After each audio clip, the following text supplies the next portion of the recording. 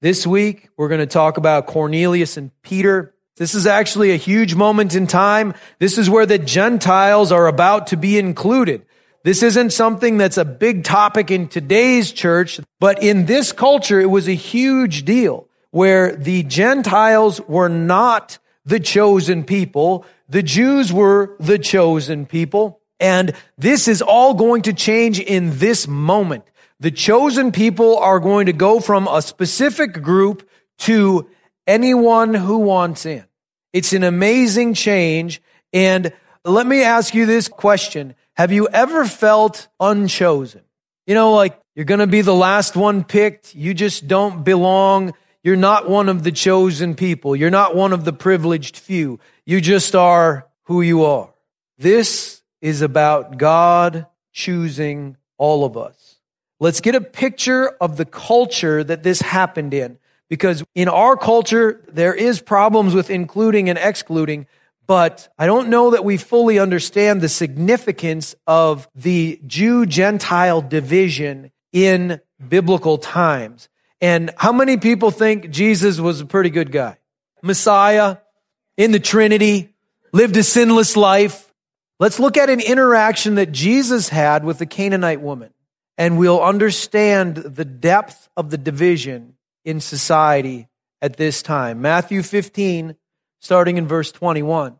Leaving that place, Jesus withdrew to the region of Tyre and Sidon. A Canaanite woman from that vicinity, so a unchosen woman, not a Jewish woman, a Canaanite.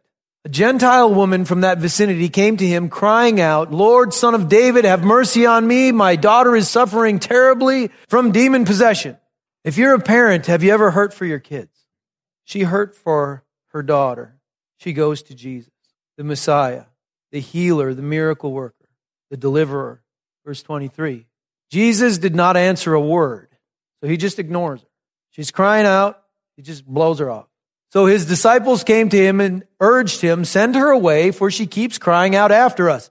So apparently this has been going on for a while, and they're just ignoring her, hoping she'll just leave. Verse 24. So he says to the lady, "I was sent only to the lost sheep of Israel." First he ignores her. Now he dismisses her. Look, yes, I have miracles. I have incredible power, but not for you. I was sent only to the lost sheep of Israel. The woman came and knelt before him. "Lord, help me," she said. He replied, "It is not right to take the children's bread and toss it to their dogs." He ignored her. He said, "This is not for you." And then he insults her. "Yes, I have blessings, but not blessings for dogs." This is Jesus. Are you feeling this? This is powerful. This is incredible division. There's a moment in time that's going to happen, but it hasn't happened yet. What happens now? Verse 27. "Yes, Lord," she said, "but even the dogs eat the crumbs that fall from their master's table." Jesus answered, "Woman, you have great faith." He's like, yeah, the Gentiles aren't supposed to be included yet, but you know what? We're just going to make one exception here because, wow, you have great faith. Your request is granted, and her daughter was healed from that very hour. She was an unchosen person. She did not belong. She was not in the group. She was ignored, dismissed, insulted, but she refused to be unchosen. She just decided, I will be chosen. Jesus will give me my miracle because my daughter is worth it. And she kept at it. And Jesus finally, you've got great faith, grants the request. Now, the Gentiles weren't going to be excluded forever. But in this moment, in this, epic, they were excluded. God's plan was to include the Gentiles eventually. Isaiah 49 verse 6, Old Testament prophecy, says, "It is too small a thing for you to be my servant, to restore the tribes of Jacob and bring back those of Israel I have kept. I will also make you a light for the Gentiles, that you may bring my salvation to the ends of the earth." So it was prophesied that the children of Abraham, the nation of Israel, would not be the only place that salvation came, but to the entire world, to the Gentile nations as well, because we are all children of God. But I want you to get a grip on the division, the power of the division in that culture at that time. And so that's the reality we're in Acts chapter 10, starting in verse 1. And this is all going to change. The divisions are going to be broken down, and the excluded are going to be included. The unchosen are going to be chosen. Acts chapter 10, starting in verse 1. At Caesarea, there was a man named Cornelius, a centurion in what was known as the Italian regiment. So he's a military man, and he's got 100 people underneath him. So he's a fairly high-ranking guy. He and all his family were devout and God-fearing. He gave generously to those in need and prayed to God regularly. So he's an unchosen Gentile who loves God. One day at about 3 p.m, he had a vision. He distinctly saw an angel of God who came to him and said, "Cornelius." Cornelius stared at him in fear. "What is it, Lord?" he asked. The angel answered, "Your prayers and gifts to the poor have come up as a memorial offering before God. Now send men to Joppa to bring back a man named Simon who is called Peter. He is staying with Simon the tanner, whose house is by the sea." When the angel who spoke to him had gone, Cornelius called 2 of his servants and a devout soldier who was one of his attendants, and he told them everything that had happened and sent them to Joppa. So Cornelius is like, "All right, go get Peter." About noon the following day, as they were on their journey and approaching the city, Peter went up on the roof to pray. He became hungry and wanted something to eat, and while the meal was being prepared, he fell into a trance. Verse 11, he saw heaven open and something like a large sheet being let down to earth by its 4 corners. It contained all kinds of 4-footed animals, as well as reptiles of the earth and birds of the air. Then a voice told him, "Get up, Peter, kill and eat." Now, these are things you're not supposed to eat according to the Jewish law. The voice says, "Get up, kill, and eat." "Surely not, Lord," Peter replied. "I have never eaten anything impure or unclean." The voice spoke to him a second time. "Do not call anything impure that God has made clean." This is the moment in time where the message is that what was once unclean is now made clean. That what once was excluded is now included. Now the unchosen become chosen. Do not call anything impure that God has made clean. Verse 16. This happened 3 times. So he says, "Surely not, Lord," 3 times. And immediately the sheet was taken back to heaven. While Peter was wondering about the meaning of the vision, the men sent by Cornelius found out where Simon's house was and stopped at the gate. So there's a vision for Cornelius. An angel appears to him. He sends men to go get Peter. God prepares Peter by giving him a vision as well. Then the people show up at the gate. Verse 18, they called out asking if Simon, who was known as Peter, was staying there. While Peter was still thinking about the vision, the Spirit said to him, so now he's not having a vision. He's getting that still small voice. He just knows all of a sudden, it's that still small voice in his heart. "Simon, 3 men are looking for you. So get up, go downstairs. Do not hesitate to go with them, for I have sent them." So Peter went down and said to the men, "I'm the one you're looking for. Why have you come?" The men replied, "We have come from Cornelius the centurion. He is a righteous and God-fearing man who is respected by all the Jewish people."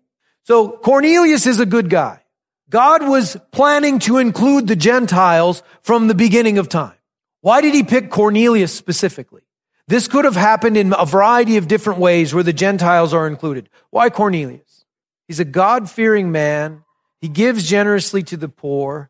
And God just saw him and knew he is going to be down with the plan. And so Cornelius gets to be the man. A holy angel told him to have you come to his house so that he could hear what you have to say. Then Peter invited the men into the house to be his guests. The next day, Peter started out with them, and some of the brothers from Joppa went along. So some of the Jewish believers went with. The following day, he arrived in Caesarea. Cornelius was expecting them and had called together his relatives and close friends. So he's anticipating Peter's going to come. They got a crowd ready at the house. Verse 25. As Peter entered the house, Cornelius met him and fell at his feet in reverence. So Cornelius, the centurion, the military man who's got 100 people underneath him, kneels down on the ground in front of Peter. Verse 26. But Peter made him get up. Stand up, he said. I'm only a man myself. Even though he's a Jew, this is a Gentile. He's like, yeah, let's stand up here. Verse 27. Talking with him, Peter went inside and found a large gathering of people. He said to them, you are well aware that it is against our law for a Jew to associate with a Gentile or visit him, but God has shown me that I should not call any man impure or unclean. So when I was sent for, I came without raising any objection. May I ask why you sent for me? So God has shown him, don't call any man impure or unclean. Go with. And Peter says, what am I doing here? Cornelius answered, 4 days ago, I was in my house praying at this hour at 3 p.m. Suddenly a man in shining clothes stood before me and said, Cornelius, God has heard your prayer and remembered your gifts to the poor. Send to Joppa for Simon, who is called Peter. He is a guest in the home of Simon the tanner, who lives by the sea. So I sent for you immediately, and it was good for you to come. Now we're all here in the presence of God to listen to everything the Lord has commanded you to tell us. Then Peter began to speak. I now realize how true it is that God does not show favoritism, but accepts men from every nation who fear him and do what is right. The excluded become included. The unchosen become chosen. God is showing Peter through Cornelius and all of these miracles of visions that God accepts men, people from every nation who fear him and do what is right. Here's the message. You know the message God sent to the people of Israel, telling the good news of peace through Jesus Christ, who is Lord of all.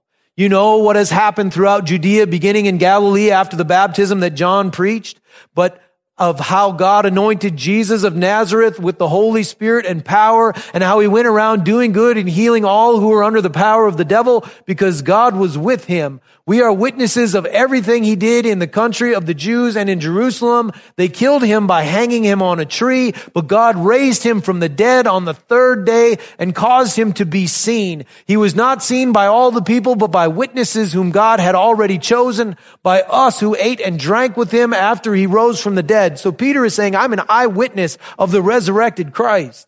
Verse 42, he commanded us to preach to the people and to testify that he is the one whom God appointed as judge of the living and the dead. All the prophets testify about him that everyone who believes in him receives forgiveness of sins through his name. So Peter is preaching the gospel to the Gentiles in Cornelius' house, and what happens? While Peter was still speaking these words, the Holy Spirit came on all who heard the message. The circumcised believers who had come with Peter were astonished that the gift of the Holy Spirit had been poured out even on the Gentiles, for they heard them speaking in tongues and praising God. Then Peter said, can anyone keep these people from being baptized with water?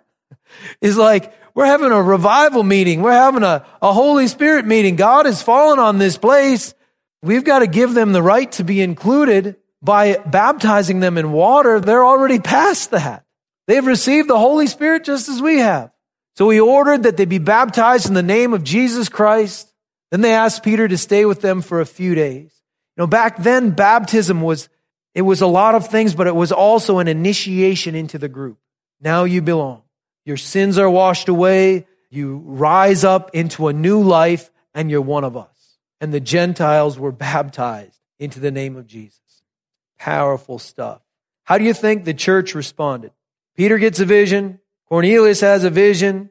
They see this incredible revival service happen. Have you ever had a really cool God thing happen and then Christians just sort of got in the way of it? That can happen. Let's see how the church responded. Acts 11, verse 1. The apostles and the brothers throughout Judea heard that the Gentiles also had received the word of God. So when Peter went up to Jerusalem, the circumcised believers criticized him. So Peter's getting called on the carpet for preaching to the Gentiles. Now, have you ever had somebody higher than you on the authority structure do something and you had to call them on it? I mean, they got to do something pretty serious for you to go up the chain of command. They're calling Peter. We cut you a little slack because you're Peter, but you went and talked with Gentiles. You come here and explain yourself. What's going on? They criticized him. Verse 3. And they said, you went into the house of uncircumcised men and ate with them. Peter began and explained everything to them precisely as it had happened. So he retells the story of just what we read in chapter 10. And here's the response, the end of the explanation, verse 17, and then the response, verse 18. So if God gave them the same gift he gave us who believed in the Lord Jesus Christ, who was I to think that I could oppose God? So he's like, the Holy Spirit fell on him. God was there. I'm just going with it. When they heard this, they had no further objections and praised God, saying, "So then, God has granted even the Gentiles repentance unto life." If someone turns their life to Christ and they're forgiven and they're brought into newness of life, what's our job? Our job is just to agree with God. This person is forgiven. God has granted even the Gentiles repentance unto life. Now, just to show again how significant this is, how powerful this is, let's look at the same scenario essentially with the Apostle Paul in Jerusalem. He's telling about his ministry to the non-Christian Jewish people. These are the Jewish people that do not know Christ. The Apostle Paul is basically doing the same thing. Hey, God's doing stuff with the Gentiles. God called me to deal with the Gentiles. Let's see how the people respond when they don't have the heart of Christ in them. Acts 22, 21 and 22. Then the Lord said to me, "Go, I will send you far away to the Gentiles." So the Apostle Paul is telling them, this is what God said, that I'm going to go to the Gentiles. Their response, the crowd listened to Paul until he said this. Then they raised their voices and shouted, "Rid the earth of him. He's not fit to live." So this whole deal of, well, I guess the Gentiles are included then, is a big, big, big deal. This morning, I've got 3 things for you. 3 things I would like to see change. So it's my 3 wishes for the Peter Cornelius sermon, because this is all about the unchosen being chosen. It's about the excluded being included. And this is a big part of our personal journeys with Christ. Do we belong or don't we? Are we part of what's going on or not? So here are 3 things along those lines that I want to just talk about. First thing is, I'd make sure that every believer in Jesus had a secure sense of belonging to the body of Christ. That every believer had a security in understanding they belong. They're chosen, they're included, they belong. If God has brought you in, you're in. Don't keep trying to get in, just know you're in. When I got saved, again, I'm from a non-Christian background. I didn't fit the mold at all. I mean, I didn't just not fit in the sense of I didn't know what was going on, but people didn't like me.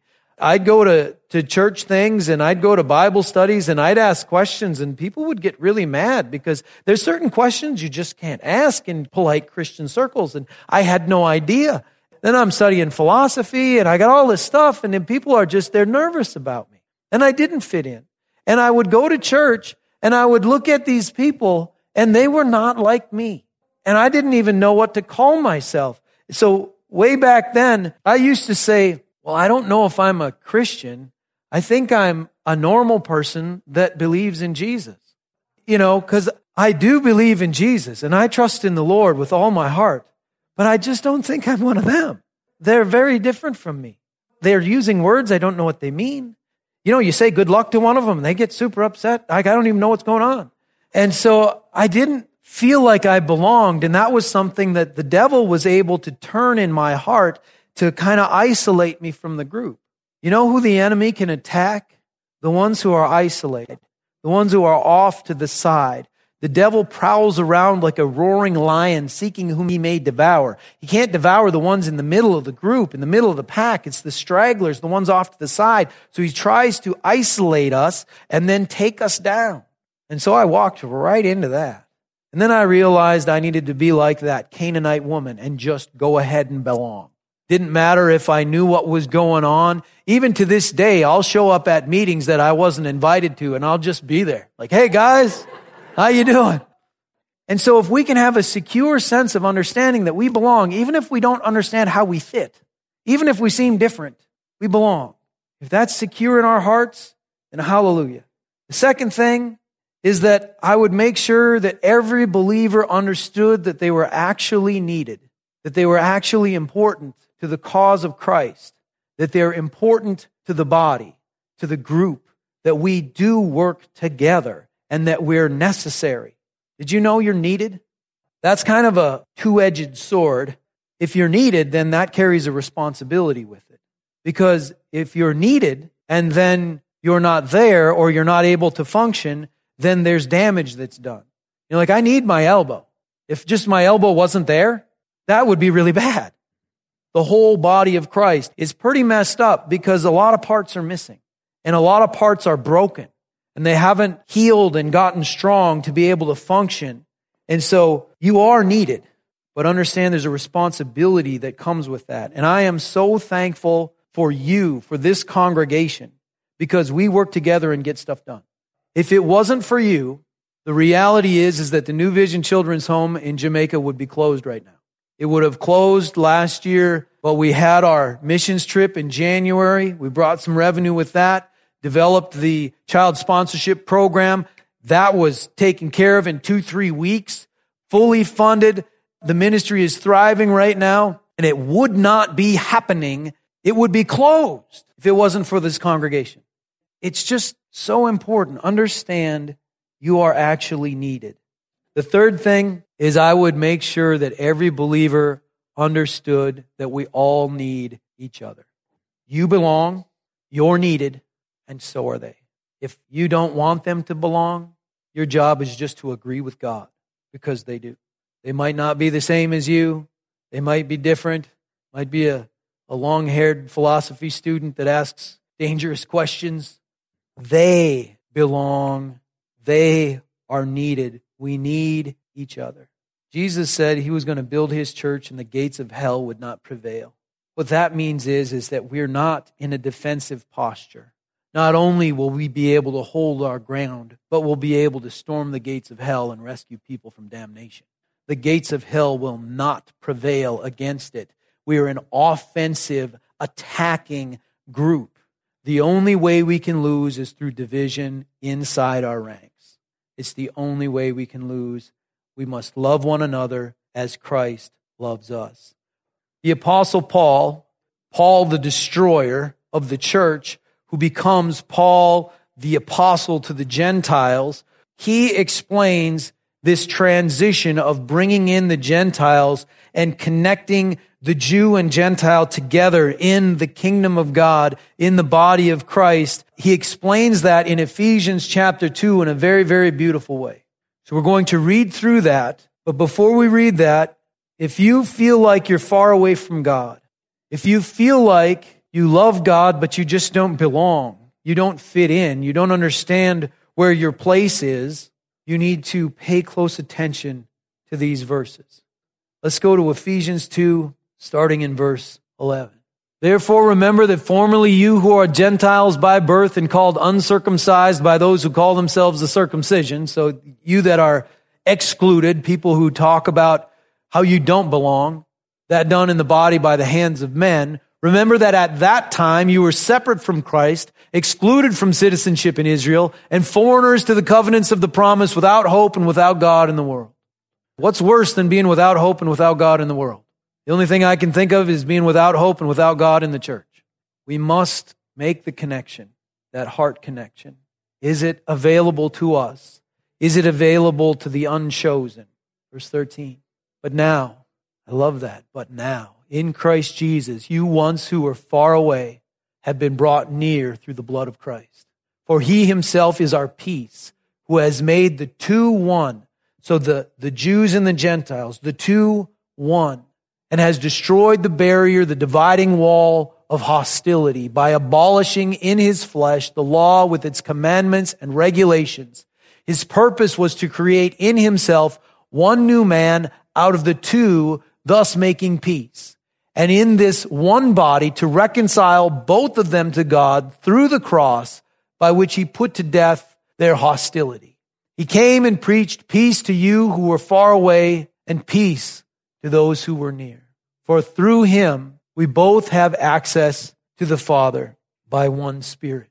Consequently, you are no longer foreigners and aliens, but fellow citizens. If you feel like you're a foreigner, an alien, the excluded, the unchosen, God has made a way. You are no longer foreigners and aliens, but fellow citizens with God's people and members of God's household, built on the foundation of the apostles and prophets, with Christ Jesus himself as the chief cornerstone. What lineage do you get to claim? What history do you get to claim? When you put your faith and trust in Jesus, you get to stand on the solid rock, which is the Lord Jesus Christ himself. On the apostles and prophets, the history of the church, we belong to that. not excluded, but included. But we have to make the pledge. We have to say, yes, Lord, I'm in. He's opened the door, but we have to walk through it.